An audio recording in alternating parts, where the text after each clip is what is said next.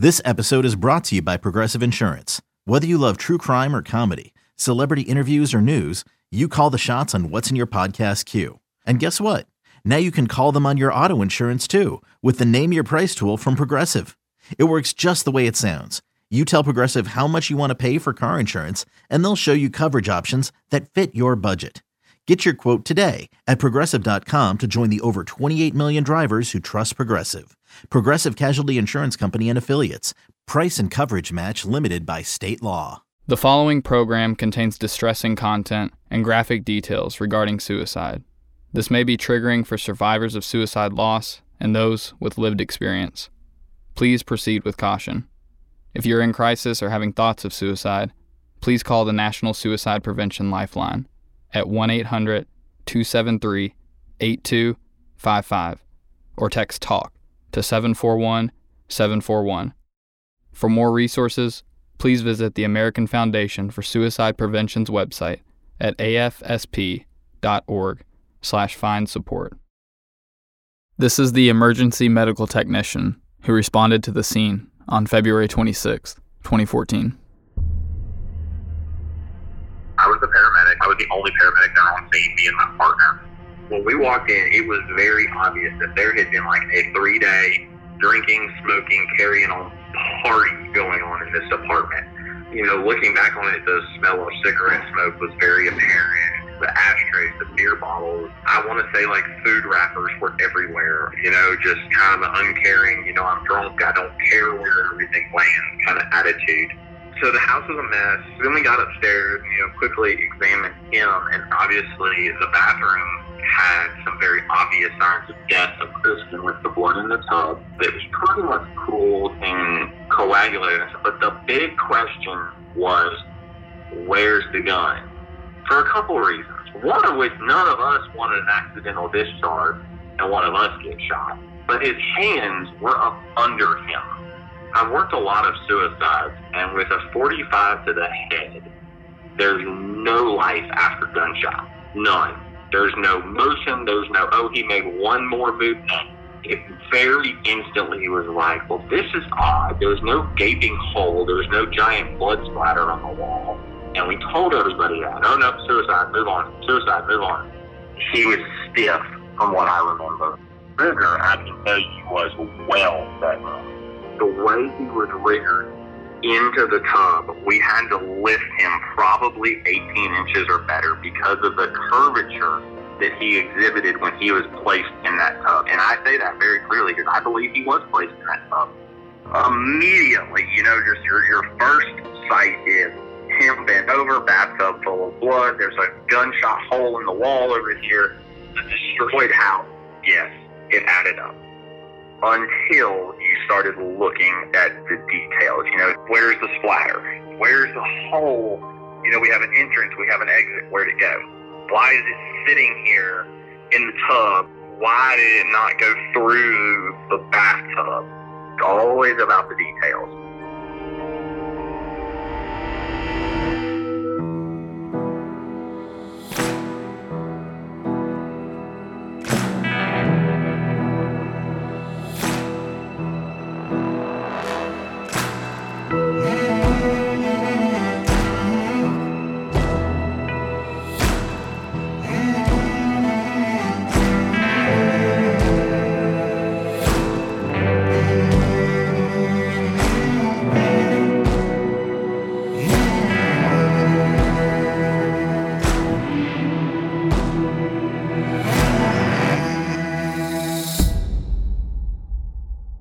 I hope that by now it's clear to you that the Andriacchios put a grueling amount of work into solving their son's case. Work that never should have been their responsibility to take on in the first place. But seeing as they weren't left with much of a choice, they remained diligent, doing everything they could to keep Christian's case alive. And they made progress. That was never the problem. The problem was, any progress they made was inevitably halted through the disinterest of law enforcement, two agencies who had already reached their conclusion as to what happened. End of story. And as it went, they'd continue to break through one wall just to run into another. By early 2016, an exhausted family had seemingly hit their final wall, that being the NBI's report and its ruling of suicide. That was until they received some counsel from investigator Max Mays and attorney Cynthia Speetjens, who you may remember from our episode centered around the Meridian Police. Max and Cynthia encouraged the Andriacchios to shift direction. Stop looking at the suspects, stop trying to get anywhere with law enforcement, and instead, focus on forensic science. If they wanted definitive answers, this was the way to find them. So, they found some people who could help. And our team met with these 3 people to discuss their findings. Did you know that according to FBI property crime data, most home break-ins happen in broad daylight? As the days get longer this spring, protect your home with Simply Safe. It's the award-winning home security I use and recommend. I'm relieved to know that while my days get longer and longer this month, and my family and I are starting to venture back into the outdoors to enjoy the spring weather, I won't have to sweat about whether or not my home is protected, because I know that Simply Safe has my back.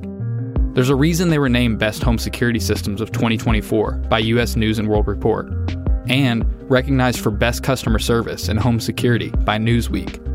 Simply Safe's advanced technology keeps every room of my house protected, and if my cameras and alarms aren't enough to deter a thief, then I can trust in their 24/7 professional monitoring for fast emergency response at just half the cost of traditional home security. We're talking less than $1 a day. You really can't beat it. Do yourself a favor, protect your home today. My listeners get a special 20% off any new Simply Safe system when you sign up for Fast Protect monitoring. Just visit simplysafe.com/culpable. That's simplysafe.com/culpable. There's no safe like Simply Safe.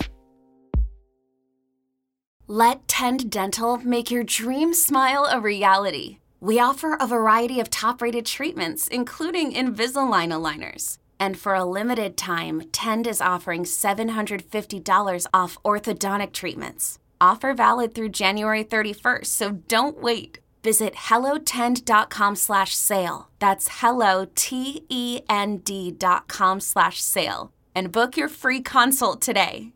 Back in 2016, the Andriacchios hired a forensic consultant by the name of Michael Knox. We'll refer to him by his last name. Knox specializes in ballistics and crime scene reconstruction. We traveled to his home in Jacksonville to meet with him and have him revisit his 2016 report on Christian. Oh, hey there. Okay. Oh, okay, great. Not going to be the most comfortable spot, but it'll be the quietest. And I figure for your purposes, quiet is probably the most important thing. So. No problem. Hi, I'm Mark. Hey, Mike Knox. Nice to meet you, man. Hey, Dennis, by the way. Hey, nice to meet Hey, you. I'm Jacob. Nice to meet you. I would My shake, hands are but full, but yeah. We arrived at his home, and after a brief wait on the front porch, Knox emerged from around the back of the house and directed us to follow him to the garage, or as he called it, his workshop. That's sort of my workshop / I work out of here most of the time. A name that seemed suitable before even entering, when he opened the door, and clangs of metal sounded, acting as a doorbell. My office is actually attached to my son's automotive shop. Oh, yeah. So it's the opposite of quiet. So I don't work out of there very much. He'd later point to a rack suspended on the back of the door and tell us about the Japanese hand saws he'd acquired over the years. We can just a place where we can put a laptop or two just to sit down. An overwhelming collection of tools covered the room, all organized by type and neatly aligned. Many I'd never even heard of, and some that were currently in use were laid out across multiple workbenches. What kind of woodworking do you do? Knox went on to express his side passion for woodworking and some of his projects, while we set up in what little free space we had and prepared to do a standing interview over one of the workbenches.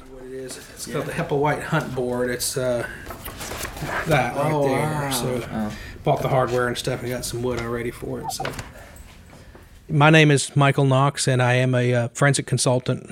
I specialize mostly in firearms, ballistics, shooting incident reconstruction. I've been doing this work privately since about 2010. Prior to that, I spent a little over 15 years as a police officer and detective with the Jacksonville Sheriff's Office here in Florida. About half of that time I spent as a crime scene investigator, where I worked an awful lot of shooting incidents. My company is called Knox & Associates, LLC, and we got contacted directly by the Andriacchios. I think it was Ray that actually initially contacted us. Very often we get inquiries like this where we get somebody that has a loved one that has died. Most of the time it's where the case has been ruled as a suicide and they're convinced that it's not. And so I kind of remember even communicating to them, as I do in most of these cases, sort of spell this out. Listen, I'm going to give you what the physical evidence tells us. I'm not going to give you what you want to hear. Most people will say, oh, yes, that's what I want. But you'll find in a lot of cases that you tell them, no, this appears to be a suicide, and then they get upset because that's not really what they're wanting to hear. It was a little different in this case because while the Andreacchios were very convinced and have remained convinced that Christian was murdered, they really had some substance there. So it wasn't just something that when I initially talked to them, I thought, okay, these people just can't accept. They seem to really have done a lot of their own homework on it. They seem to really have studied the case and have known a lot about it and have done a lot of work and spent a lot of time contemplating it. As soon as we started looking at this case, it became really apparent that this was not pointing in the direction of suicide. There were a lot of factors with respect to the crime scene, what we could see in the crime scene photographs, and then also a lot of factors with just how the investigation itself had proceeded. Because whenever you have a death investigation, it's important to always look at it from the standpoint of all the possibilities, because that's when investigators will come in and say, yeah, it's a suicide. And then if you have a doubt in your mind, then you sort of come up with an answer, an explanation, and you push that aside and you keep moving. In science, we call it confirmation bias, where you decide the result first, and then you look for the evidence to support the result. And of course, that causes you to do is cherry pick the evidence. Everything that tends to support what you already believe, you jump on that. And any evidence that tends to refute that, you just sort of come up with a way to explain it, or you push it aside, or you ignore it. And I started seeing a lot of that here. And it started to become obvious that there's a lot of evidence that just wasn't really considered, wasn't looked at. A lot of things that were not done initially in terms of both the handling of the crime scene itself as well as just the investigation itself. But here, in looking at this, the physical evidence really eliminated the indicators of suicide and made it where it was pretty clear to a high degree of probability that he didn't kill himself, that somebody else killed him. But the shooting itself obviously takes place within the bathroom, and that's... The bathroom is pretty standard, about 7.5 feet deep and 5 feet wide. Standing in the doorway looking in, the left wall is bare. Just inside the door to the right is a light switch and an outlet. The right wall is first the vanity and mirror, then the toilet, and the bathtub makes up the back wall. We actually went in to that bathroom a good while after the shooting took place, but we went there and used a chemical called luminol, which is a blood enhancement chemical where if you darken an environment where you think you might find blood and you apply luminol, if there is blood present, then it will react to it and give off a blue-colored glow. What we found in there is that we got reactions indicating the presence of blood in areas where we would expect to have found blood on the floor and around the bathtub, but we also found some indications of the presence of blood on the ceiling above where he would have been, and some of the wall areas on the opposite side of the bathroom from where he was actually found, where he was in the bathtub. There was blood on the exterior surface of the door. Interestingly, though, some of this blood, the direction of it is coming down from the hinge side of the door toward the knob side of the door, and the only way that blood gets deposited is door is open, or whatever occurs outside the door. There was a bullet hole that showed up in photographs on the wall next to the sink, and there's some blood stains around that. There's a electrical outlet, and then right next to that there's a bullet impact, which would be indicative of the bullet that actually perforated his head. So with the gunshot wound, the bullet went in one side, came out the other, which is what we call a perforating wound.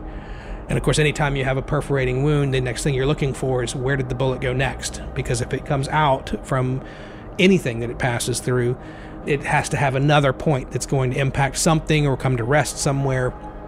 The bullet impact is on the opposite wall from where he is.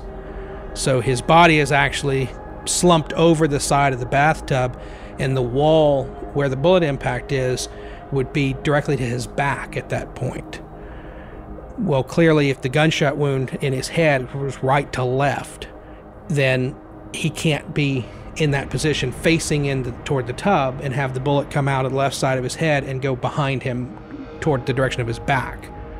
So that's an indicator that he's not in that position at the time of the gunshot. He's not facing the tub. He would be facing the wall across from the toilet at that time. And, an important thing to understand with gunshot wounds is a lot of the stuff you see in television and movies just is simply not real. It's not the way that gunshots actually happen and what it does to a person.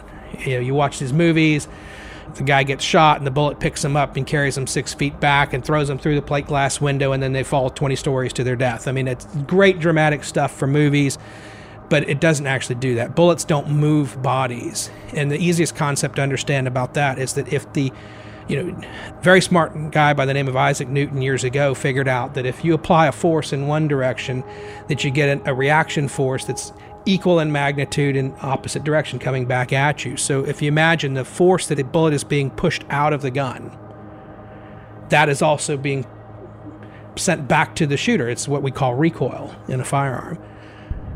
If the force expelled from the firearm is enough to pick a person up and throw them, then the force of recoil would have to be equal to that. Then your body's going to go with whatever way your momentum and weight are shifted. So if I'm standing straight up, I get shot, I'm going to just drop straight to the ground. If I happen to be leaning one direction or another, then I'm going to tend to fall that way because my weight is shifted in that direction. So when you look at where he is and the body positioning, is it consistent with that momentum or with that weight shift or how his weight would be carried? And the problem here is that for him to go from a position of facing the wall such that the bullet would exit the left side of his head and strike the wall at the front of the bathroom, and then for him to end up turning 90 degrees to his right and then falling over the bathtub, there would be nothing that would cause that. There would be no reason why his body would turn, his entire body would turn 90 degrees toward the bathtub and then fall over into the bathtub. Okay, so that's one indicator that says the positioning that he is in at the time of the scene being documented is not consistent with how the gunshot took place. Because the position where he is, his hips are basically square to the side of the tub. So he's facing directly across the side of the tub, upper body over the side of the tub into it. His hands and arms are outside of the tub. Legs are outside of the tub.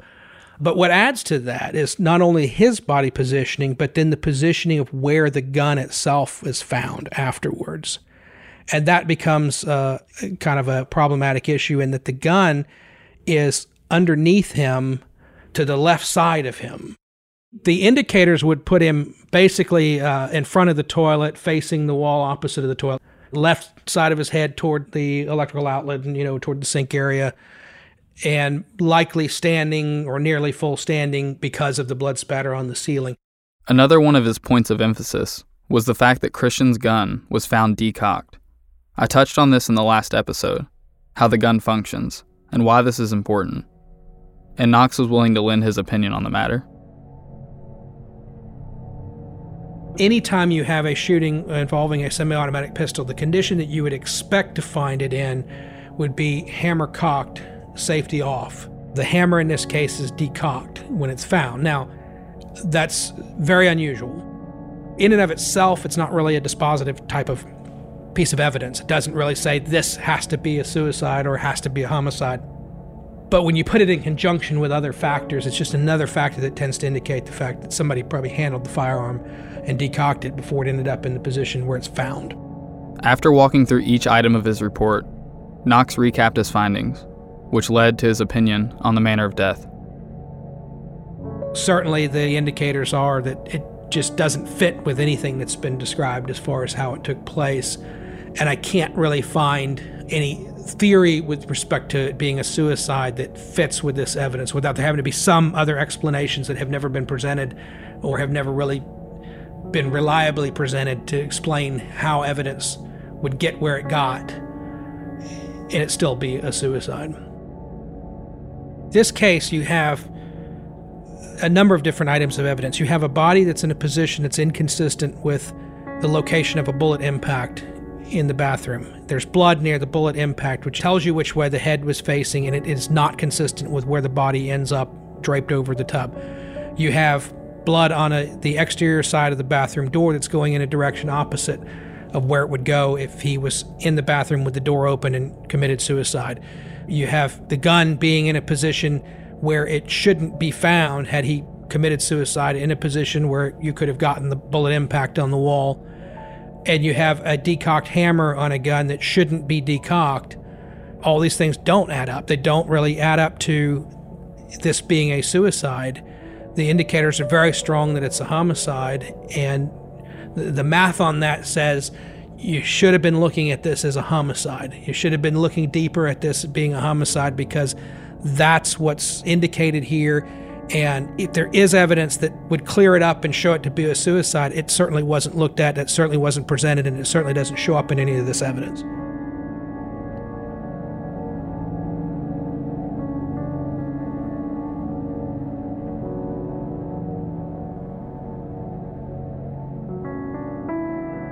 We are aware that Michael Knox was recently featured in a TV series, which portrayed him in a negative light. This series covered an unrelated case and questioned Knox's validity, especially in regards to the techniques used in that case. We reached out to Knox to get his comment on the matter, and to confirm that the techniques used in that case were not the same ones used in Christian's case. Here's what he had to say. The vast majority of what I'm talking about in there had no direct questioning or anything related to that case. It was either talking about forensics generally, or I was actually, in some cases, talking about other cases, and yet it's edited in a way to make it sound like I was talking about that case, or at least edited in a way that a viewer would infer that that's what I was talking about. I do stand behind what I did, because it's important to understand that my testimony was never whether or not the person who committed those robberies was or was not George Powell. It was simply whether or not he could be eliminated on the basis of height, of a claim that he was too tall to have been the robber. And I stand by the analysis to this day that you cannot eliminate him on that basis. That doesn't mean that he's in fact guilty. But what I did in that case was photogrammetry, and what I'm specifically criticized about is height analysis. The techniques that were used and the type of analysis that's done in Christian's case were completely unrelated to what was used in the George Powell case. That was a case specifically on determining the height of an individual from surveillance video.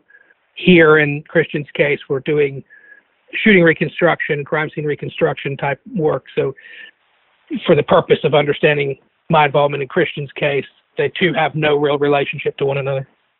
Now, back to Christian's case. Knox shared a copy of his report with the Andriacchios in 2016, and upon receiving it, they immediately handed it over to MPD. But as Ray says, they were not impressed, and it obviously wouldn't lead them to take further action on the case. So they moved up the chain, and surprisingly, they were able to set up a meeting between Knox and Bilbo to discuss the report. But again, it seemingly led to nothing. And for years, this was the only opinion anyone had to go on pertaining to crime scene reconstruction and ballistics. But just a few months ago, that changed, and we were able to get a second opinion when a friend of ours, a private investigator, Sheila Wysocki, introduced us to an acquaintance of hers, a man named Ryan Ryder, who is an expert in the use of a fascinating piece of technology called the Faro scanner. Faro, spelled F-A-R-O, is the manufacturer, and this scanner they've created has some amazing capabilities. Our team went to Christian's apartment in Meridian to meet Ryan and see the scanner at work. And then from there we can measure any point, and we'll end up with, if we did the whole place, we'd end up with 9 billion points. But if you can think of the whole place as little bitty 1-inch blocks with a dot, that's how much it's breaking it down. So just a ton of data.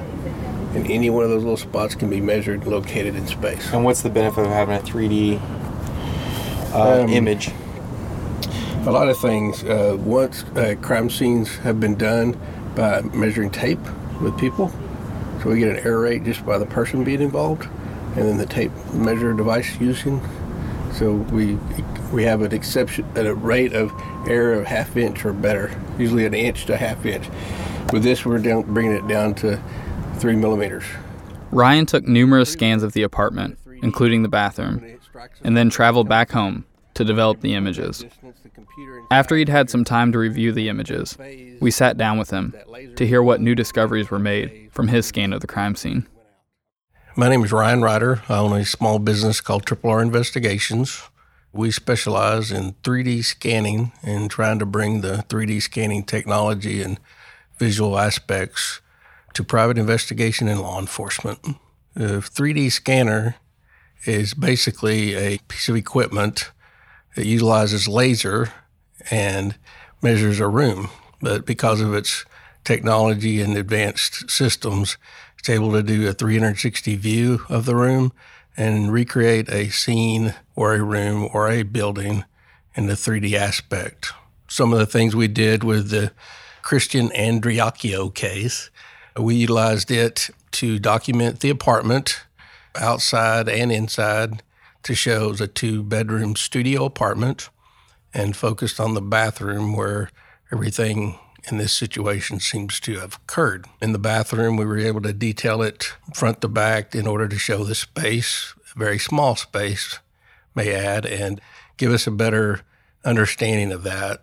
And from that 3D scan, we're able to show through animation that one person can move around in there, 2's gets a little bit crowded, and 3 is really crowded. So we're able to show that visually and help somebody understand that.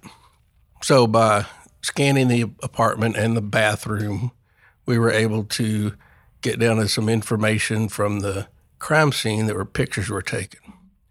One of interest was a defect in the wall by a electrical socket. So this defect appears to be from a gunshot, bullet entering it and causing that damage. And if you look at it closely, it's not circular in pattern. If you're facing this, it's got a small oval at the bottom, which research has shown in drywall that bullet came in from lower than that defect to the right.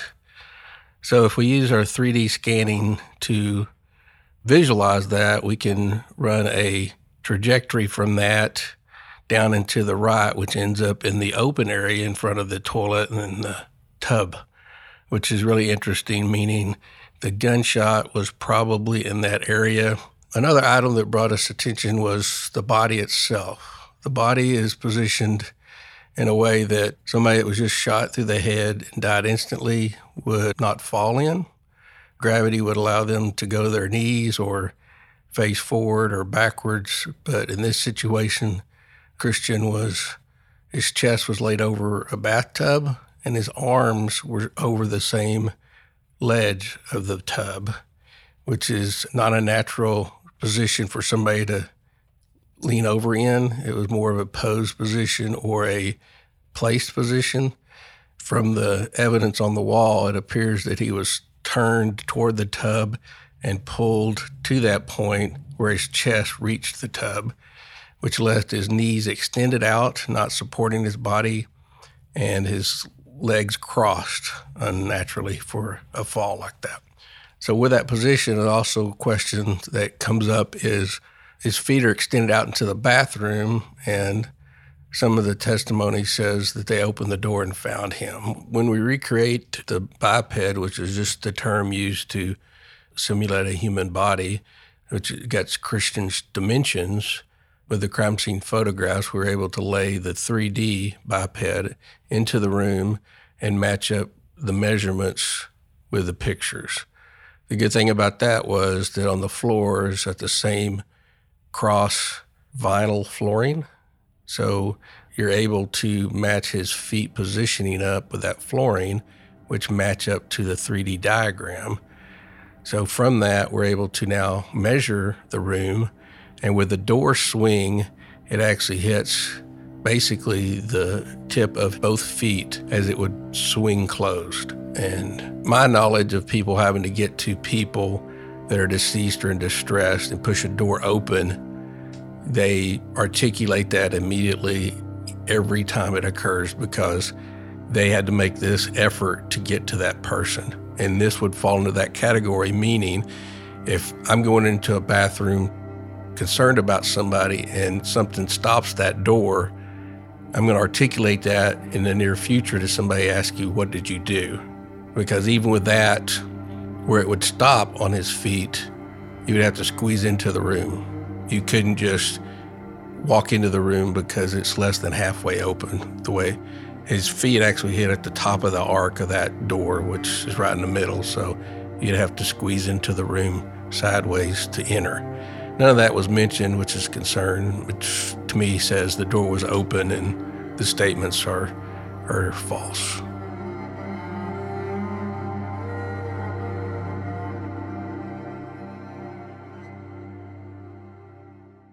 Knowing how to speak and understand a new language can be an invaluable tool when traveling, meeting new friends, or just even to master a new skill. But it's not always simple when you're bogged down by textbooks and structured classes. That's why so many people trust Rosetta Stone. Rosetta Stone is the most trusted language learning program, available on desktop or as an app. It truly immerses you in the language you want to learn, like Spanish, French, Italian, Chinese, and more. You won't just be studying English translations. The Rosetta Stone intuitive process helps you pick up a language naturally, first with words, then phrases, then sentences. Don't put off learning that language. There's no better time than right now to get started. For a very limited time, listeners can get Rosetta Stone's lifetime membership for 50% off. Visit rosettastone.com/rs10. That's 50% off unlimited access to 25 language courses for the rest of your life. Redeem your 50% off at rosettastone.com/rs10 today. We've covered a lot of science so far.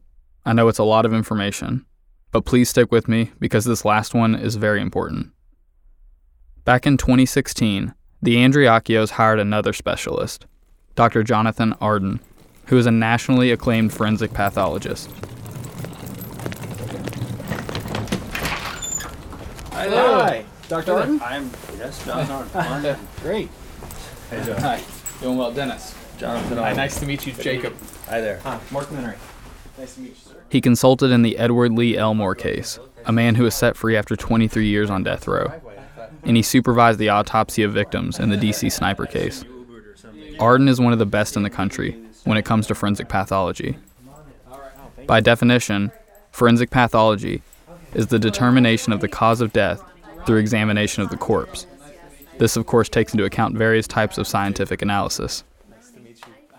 Our team traveled to his home to discuss his 2016 report. We were greeted by Dr. Arden at the front door, and he quickly led us into the kitchen, where we were introduced to his wife.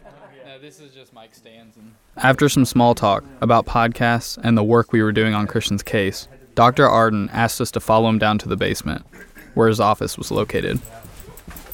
Even when they do come to do video, they don't usually bring... As he pulled up his report on the computer, we set up at a conference table nearby. Why don't we set up at the table here? Oh, yeah, that'd be great.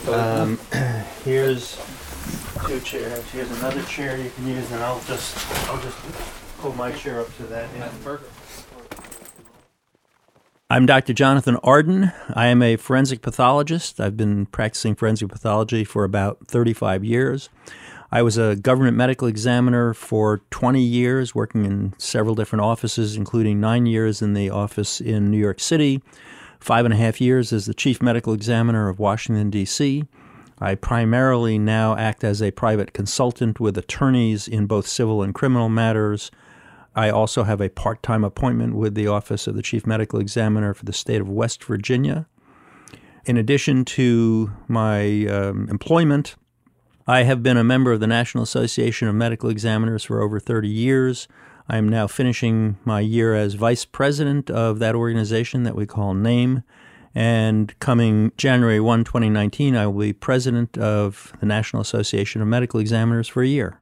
I was contacted by the attorney for the Andriacchio family in 2016 to provide consultation regarding the death of Christian Andriacchio and interpreting the autopsy and the death scene, most importantly to offer advice or opinions on the manner of death, specifically was this a suicide or a homicide. I reviewed the autopsy report, the toxicology report. I also reviewed some police reports and documents, as well as photographs not only from the autopsy but of the death scene. When I was consulted, I was asked particularly to address whether this death was correctly or incorrectly certified for manner of death. Namely, was this a suicide? Was this a homicide? Could we distinguish? Or perhaps was it truly an undetermined death? Very early on in the investigation, we have factors that don't add up, that don't appear to be consistent with a simple self-inflicted gunshot wound. And so there should have been question in the investigation of this death from the very beginning that said, what happened?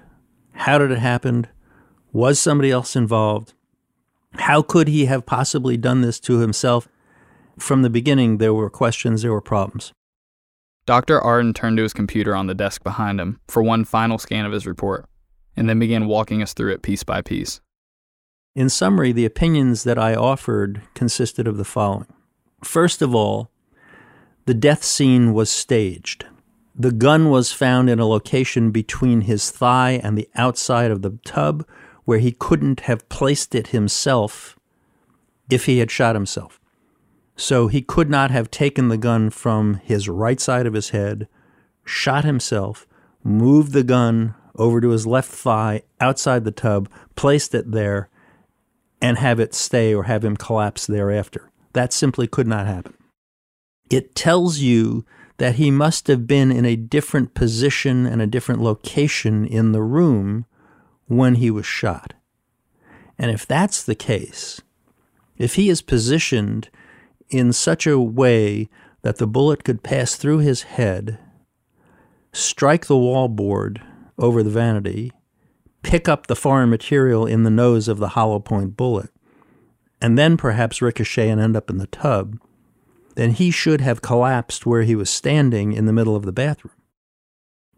So you have several sources of evidence here that tell you Christian was not over the tub when he was shot, that he had to be located and positioned differently in order for the bullet to go through his head and create the evidence that we know exists. And if that were the case, then he would have collapsed in the middle of the bathroom, and he wouldn't be leaning over the tub with the gun wedged between his left thigh and the outside of the tub. So somebody had to have moved him after he was shot. Another opinion that I expressed in my report is that the gunshot wound itself does not tell you whether that was self-inflicted or inflicted by another. Christian has a tight contact gunshot wound to the right temple, meaning an entrance gunshot wound in the right temple with features that indicate that the muzzle of the gun was pressed firmly into the head when the shot was fired. Notice here that Dr. Arden uses the word temple to describe the location of the gunshot wound. When you hear temple, you're probably picturing the side of your head in line with your eye, which is a common place for a self-inflicted gunshot wound. But when you look at the autopsy photos, the entrance wound, which was on the right side of the head, is actually further back and lower than the temple. It's about 1 inch above where the helix, the outer rim of the ear, meets the side of his face. I think it's important to point this out because I've taken a fake gun used for instructional purposes and tried aiming it to this measured spot myself. It's very awkward and uncomfortable. And while the exit wound on the left side is in nearly the same location, it's actually a little lower, practically touching the crease where the helix meets the face. Which means, if you examine this as a self-inflicted wound, you have to consider that in addition to the gun being held in such a position to create the entrance wound, it also seems his arm would have had to have been extended upward some to create that slight downward trajectory, which resulted in the location of the exit wound. Not to mention, a Kimber 45 is a heavy gun, which would make it even more difficult.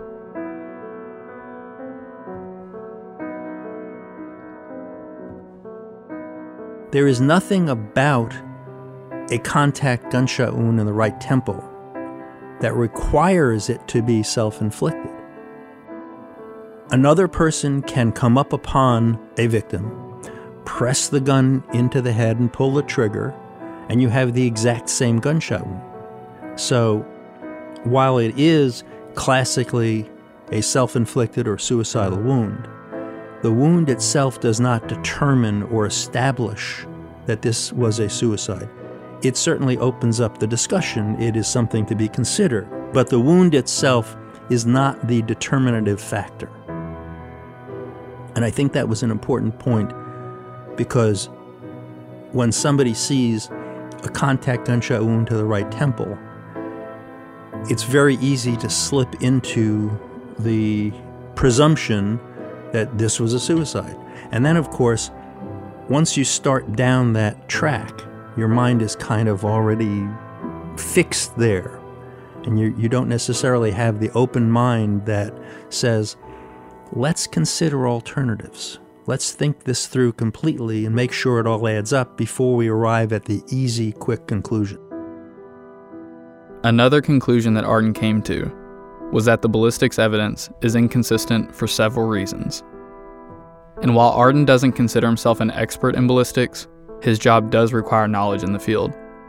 We've covered a lot on the ballistics, but Arden was able to share some additional insight. So the ballistics evidence is inconsistent for several reasons. First of all, the expended bullet, the fired bullet that went through his head, was found in the bathtub. And if he had been in roughly the position that he was found, then the bullet going from his right to his left should have impacted against the wall inside the tub to his left. But there's no bullet strike there. We do have evidence of a bullet strike on the far wall behind him over the vanity for the sink near where the electrical outlets are. And if you look at the bullet itself, this was a hollow point bullet. The nature of hollow point bullets is that they tend to deform, and that's by design to disperse the energy of the bullet into the tissue that's being struck. And so you have the opening in the nose of the bullet that can take on or surround foreign material that the bullet strikes. In this case, interestingly enough, that bullet has foreign material in it that looks quite consistent with the wallboard material. So now we have a bullet that appears to have struck something like wallboard. We have a defect in the wallboard on the other side of the room that looks like a bullet struck there. We have no corresponding bullet strike in the area inside the tub, which we should have had if Christian had been in that position when shot. So now we have another unexplained inconsistency, that the bullet appears to have traveled in places around the room that don't add up to or don't line up with where his head was and the trajectory of the gunshot wound through his head. The last area of analysis that I have in my report is the certification by the coroner of the manner of death. We have in Mississippi a state medical examiner, that being the entity with the forensic pathologist to do the autopsy. In this case, the forensic pathologist did the autopsy, but in the autopsy report, she rendered opinions as to cause and manner of death. And she said that this was a gunshot wound to the head cause and a suicidal manner. That information then went to the coroner, a non-physician, who has the statutory authority to conduct the investigation and issue the death certificate. In this case, the coroner, of course, agreed that the cause of death was the gunshot wound, but certified the manner of death as undetermined. Now, undetermined is kind of the choice of last resort for manner of death. In most cases, you can determine that choice A is highly probable and choice B is highly improbable. For him to certify the manner of death being undetermined, I think is a bold statement of honesty, and he's not limiting himself to saying this must have been or this was a suicide. And the importance of that really is that by the coroner, the statutorily established medical death investigative authority for that jurisdiction, to tell the world that he cannot say with certainty that this death was a suicide. He is giving law enforcement the green light to investigate. He's telling them it isn't clear.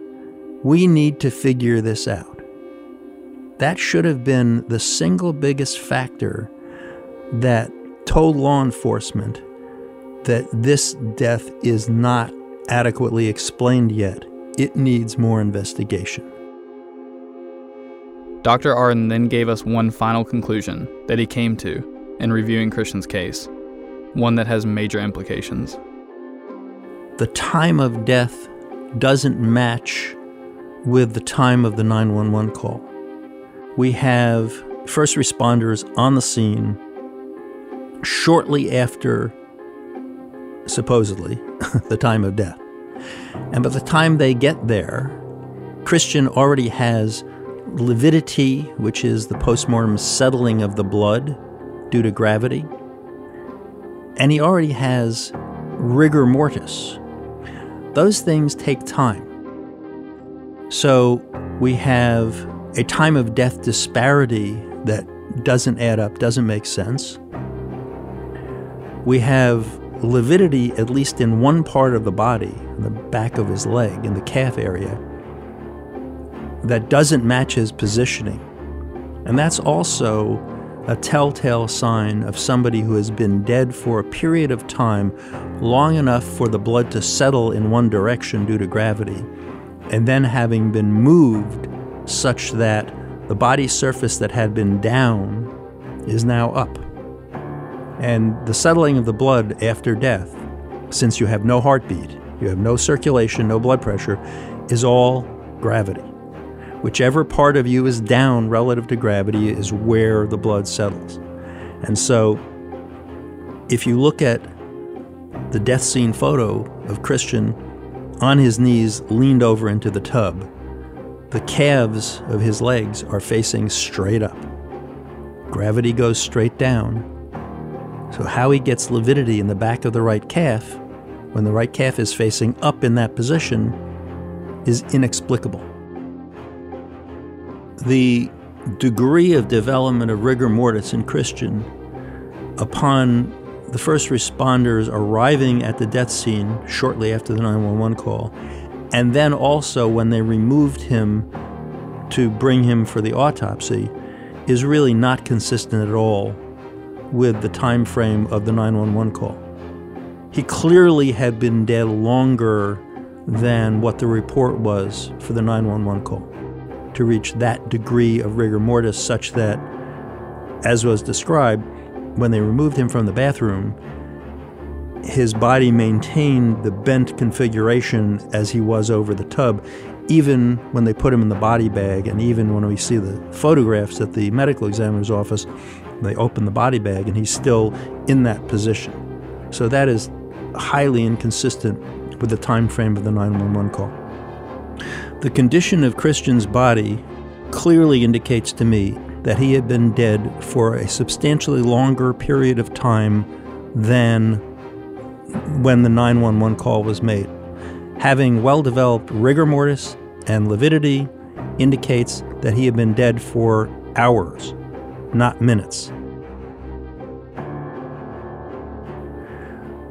Looking at all of the evidence, in my opinion, the manner of death for Christian Andreacchio is homicide.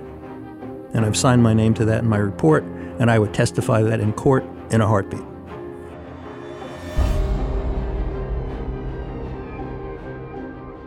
I want to make sure you catch that part towards the end of Arden's report about the time of death, because it's very important. Although he cannot place an exact time to the hour, what he can say in confidence is that Christian was dead for hours before the 911 call was placed at 4:45 p.m. And if he's right that the time of death doesn't add up, then it should make you wonder whether any of what we know about February 26th adds up. I was living in Willow Ridge Apartments on February 26th, 2014, and when I was sitting down in my living room, I heard a gunshot. I could tell it was really close by. I thought maybe it was in a parking lot or something.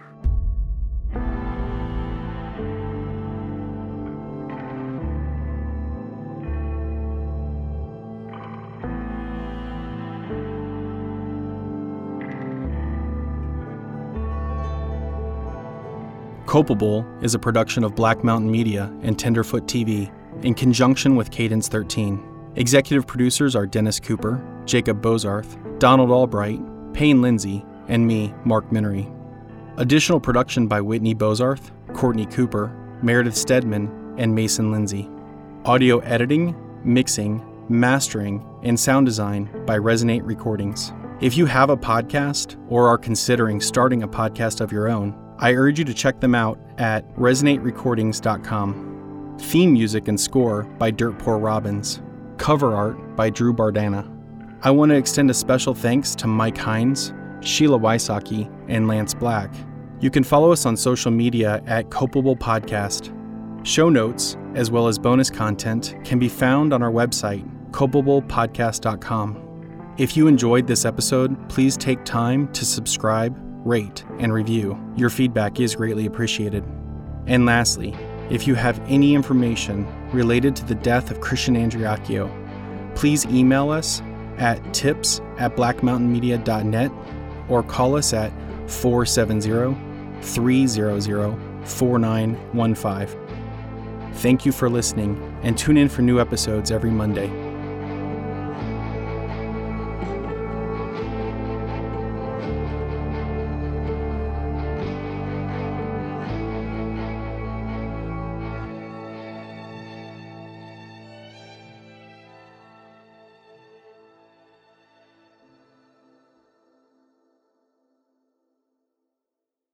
You know that science solves crimes. Forensic science is exciting, challenging, and most of all, rewarding work. But there is a shortage of qualified individuals in this field. Hi, I'm Terry with Loyola University Maryland's Forensic Science Department. Loyola is one of the only colleges in the country offering advanced degrees in forensic pattern analysis and biological forensics. Our courses, taught by forensic experts, feature hands-on training and small class sizes. They are based on real crime scene and forensic examiner training programs to ensure you are ready to make a difference. Our programs are open to students from a variety of academic backgrounds because we believe everyone can contribute to solving crimes. So what are you waiting for? Discover the excitement of forensic science at Loyola University, Maryland. Visit loyola.edu/forensic for more information. That's loyola.edu/forensic because you are ready to make a difference. Join one of Loyola University Maryland's forensic science programs today.